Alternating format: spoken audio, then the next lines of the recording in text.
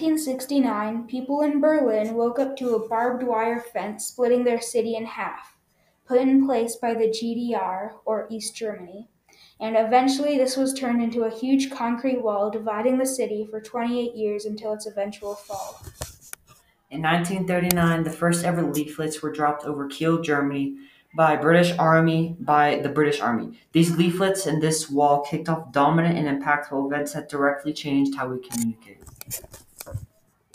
The first stage of the wall was put up almost overnight. Most families had about a day's notice, which was not enough time for most of the people in East Berlin to leave. And one night, families were split in half, along with neighborhoods, railways, and mail routes being split up. Since the Berlin Wall split Berlin in half, a lot of buildings were designated in East Berlin, but they faced West Berlin, making it essential for East Berlin government to demolish these buildings to stop escape attempts. Most of Berlin's power was produced in the West, making the East experience frequent blackouts. Because a lot of families had moved to the capital of Germany for refuge during World War II, these families got separated when the Berlin Wall was built, completely stopping face to face conversation between neighbors and family members on the opposite side of Berlin. Because neighbors couldn't communicate with each other, a lot of friendships were lost only because these people lived in different parts of Berlin. Utilities also had to be redirected and changed in order for them to cover areas previously covered by utilities maintained by the opposite side. World War II is a very scary and impactful time in history that shaped our world today in many ways. World War II caused by many things the world economy failing, the Germans and Japanese military expanding, getting stronger, issues with appeasement, etc. All these things caused World War II to happen and caused havoc all across the world. But the airborne leaflets were a big impact on the war's outcome in the world today. Airborne leaflets were messages that were put into aircraft and dropped down from above to the person or people. It was a communication system adapted by many countries and armies, but was first used by British officers, which helped give advantages to help armies by supplying good and reliable sources of communication that all armies across the world would adapt to. A speech made by the 40th President of the United States of America, Ronald Reagan, was made on the 1st of January 1989 in West Berlin.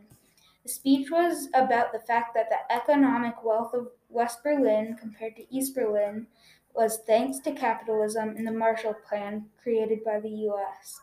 The speech also called out that the fact that the Soviet Union was being forced to have less strict laws about their misinformation and freedom of speech, making it seem like the Soviets were also not only failing in their puppet governments, like East Berlin, but in their own government. The president emphasized that the enemy was no one but hunger, poverty, and desperation and chaos, in order to make the U.S. seem more compassionate. The American president's frequent visits to Berlin allowed West and East Berliners to remain hopeful that they would be able to reunite with their long lost friends and family members again. The Dunkirk leaflets were made for mostly warnings ahead of time to tell if someone will get attacked or surrenders. They usually had maps and information on them. It encouraged them to listen to Dunkirk, and with the detailed maps, they could use it to their advantage against enemies. It was leaflets like these that impacted and benefited armies and the outcome of war by allowing fascinating and efficient sources of communication to give people advantages and important help during the war. With the Berlin Wall coming down on November 9, 1989, the 91-mile-long wall showed how capitalism overcame communism and how goods and services can never fully be taken away. Although communism still exists to some degree in Russia, citizens of Berlin are no longer forced to conform to a government that they have no control of. All of this shows us that even though a certain wall still exists today, stopping the transportation of life-saving vaccines, strong voices in government are speaking out against the wall in order to get it taken down. This project was a very interesting and intriguing project to do. I learned a lot about World War II leaflets and the benefits of that communication. The sources most helpful for me were definitely all of my primary sources. The hardest part for me was the research.